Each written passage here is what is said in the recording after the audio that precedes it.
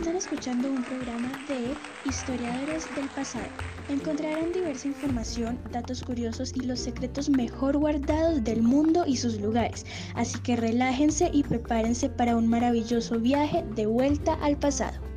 Hola a todos nuestros historiadores, bienvenidos al segundo episodio de Historiadores del Pasado.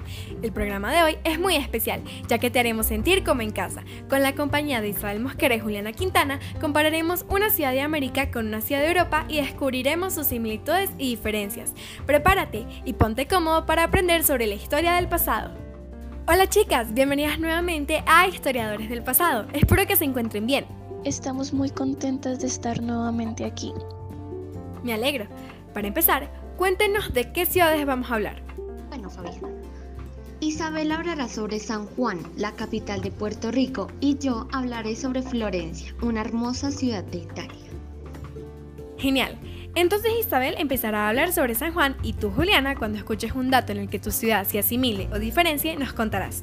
Y así sucesivamente. También podrán dar sus opiniones y debatir. Empecemos. Bueno, la ciudad de San Juan está localizada en la costa norte de Puerto Rico y se extiende a lo largo de 123.5 kilómetros cuadrados. Es la capital de la isla y su fundación data del siglo XVI. Se conoce también como la ciudad amurallada y a sus habitantes como los capitalinos y los senadores. Este último es en alusión a su equipo de béisbol.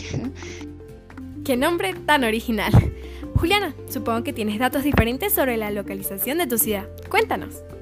La de Florencia se encuentra situada en el centro de una cuenca rodeada por tres lados de las colinas arcillosas de Cercina. De hecho, la llanura sobre la que se encuentra la ciudad es atravesada por el río Arno y por otros cursos de agua menores como el Mugnone, el Tersole y el río Greve. Ahora chicas, hablaremos un poco más sobre la cultura de su ciudad. Estoy segura de que no serán tan parecidas. Vale, en el viejo San Juan podemos encontrar diversos monumentos a la cultura y al arte. Algunos de los más viejos y reconocidos en San Juan y en Puerto Rico entero son el Castillo San Felipe del Morro, Castillo de San Cristóbal, la Fortaleza y también el Fortín de San Jerónimo. El arte italiana ha engendrado un gran interés mundial por su consistente producción monumental y sus obras espectaculares. Durante el Renacimiento italiano, Florencia adquirió sus palacios y sus plazas renacistas, que la han transformado en un museo viviente. Muchas plazas, como Piazza della Signoria, exhiben fuentes y estatuas famosas. Florencia atrae muchos viajadores que llegan a Italia de todo el mundo. La ciudad es un centro atractivo de arte y cultura y organiza exhibiciones periódicas y festival de arte. Pues al parecer no son tan distintas, cada una tiene su propia belleza. Ya para terminar con esta interesante y hermosa charla, quiero que cada una me diga su cosa favorita de la ciudad. Me gustan muchísimas cosas de Florencia, pero su economía es bastante interesante. Los negocios de Florencia son más fuertes que nunca, sostenidos por el turismo, la industria textil, metal, farmacéutica, del vitro, de la cerámica química y por la artesanía como la de joyería y el bordado. De hecho, los mejores estilistas de Milano utilizan el tejido hecho en Florencia. Genial. ¿Y tú, Isabel?